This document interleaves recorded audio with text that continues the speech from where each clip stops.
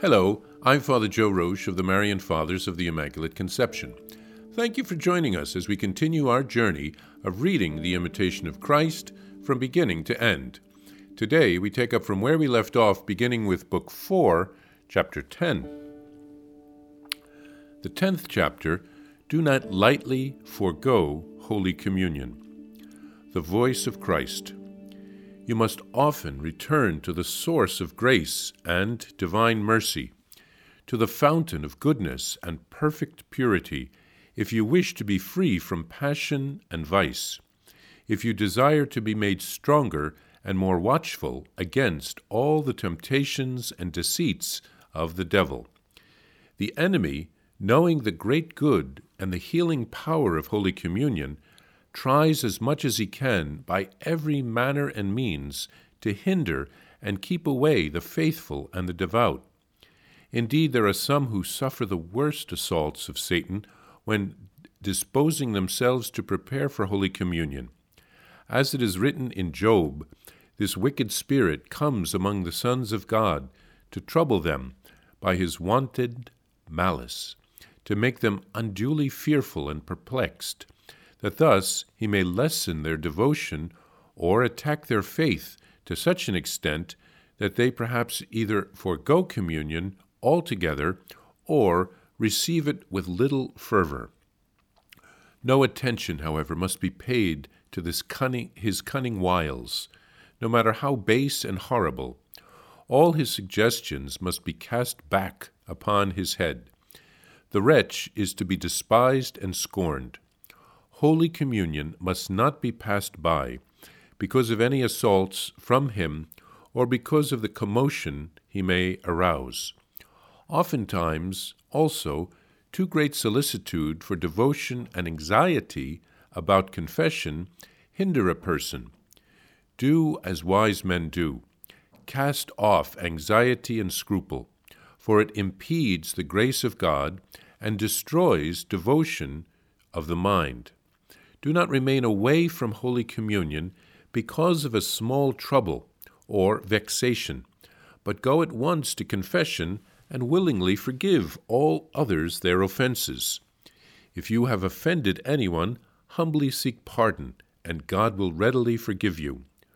What good is it to delay confession for a long time, or to put off Holy Communion?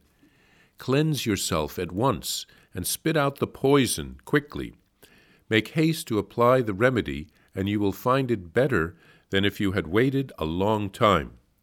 If you put it off today because of one thing, perhaps tomorrow a greater will occur to you, and thus you will stay away from communion for a long time and become even more unfit. Shake off this heaviness and sloth as quickly as you can, for there is no gain in much anxiety, in enduring long hours of trouble, and in depriving yourself of the divine mysteries because of these daily disturbances. Yes, it is very hurtful to defer Holy Communion long, for it usually brings on a lazy spiritual sleep. How sad that some dissolute and lax persons are willing to postpone confession and likewise wish to defer Holy Communion, lest they be forced to keep a stricter watch over themselves. Alas, how little love and devotion have they who so easily put off Holy Communion. How happy and acceptable to God is he who so lives and keeps his conscience so pure as to be ready and well disposed to communicate, even every day if he were permitted, and if he could do so unnoticed. If now and then a man abstains by the grace of humility or for a legitimate reason, his reverence is commendable. But if laziness takes hold of him, he must arouse himself and do everything in his power, for the Lord will quicken his desire because of the good intention to which he particularly looks. When he is indeed unable to come, he will always have the good will and pious intention to communicate, and thus he will not lose the fruit of the sacrament. Any devout person may, at any hour of any day, receive Christ in spiritual communion profitably and without hindrance. Yet on certain days and times appointed, he ought to receive with affectionate reverence the body of his Redeemer in this sacrament, seeking the praise and honor of God rather than his own consolation. For as often as he devoutly calls to mind the mystery and passion of the incarnate Christ, and is inflamed with love for him, he communicates mystically and is invisibly refreshed. He who prepares himself only when festivals approach or custom demands will often find himself unprepared. Blessed is he who offers himself a sacrifice to the Lord as often as he celebrates or communicates. Be neither too slow nor too fast in celebrating, but follow the good custom common to those among whom you are. You ought not to cause others inconvenience or trouble, but observe the accepted rule as laid down by superiors, and look to the benefit of others rather than to your own devotion or inclination. Here, the voice of Christ encourages us to not lightly forego Holy Communion. As I have mentioned in other podcasts, if we are aware that we have committed mortal sin, we need to confess it before receiving. But as Christ teaches us here, don't put off confession and don't put off communion. We need the grace that comes from the sacraments. The evil one knows how much we will benefit from that grace, so he will try to convince us to put off all of the sacraments. If we are not aware of mortal sin, our venial sins can be forgiven through an act of contrition or the penitential rite at Mass. So the voice of Christ encourages us to not put off communion because of small things or some scruples. We are in a spiritual battle, and we need all the help we can get. Some people may be afraid of going to confession because they fear what the priest might say to them. But it is Jesus who is waiting for us in the sacrament. He only uses the priest as his instrument.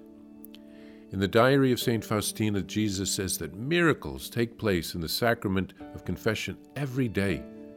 So let's throw off the fear and receive the sacraments. We need them. We should go regularly to the sacrament of confession. And we need to get into the habit of receiving the sacraments always. Otherwise, we'll stay away too long and we'll just drift away out of laziness, etc. Jesus is waiting for us in the tabernacle, and he's waiting for us in the confessional. He wants to give himself to us in the sacraments, especially in Holy Communion. So let's prepare our hearts well and receive him.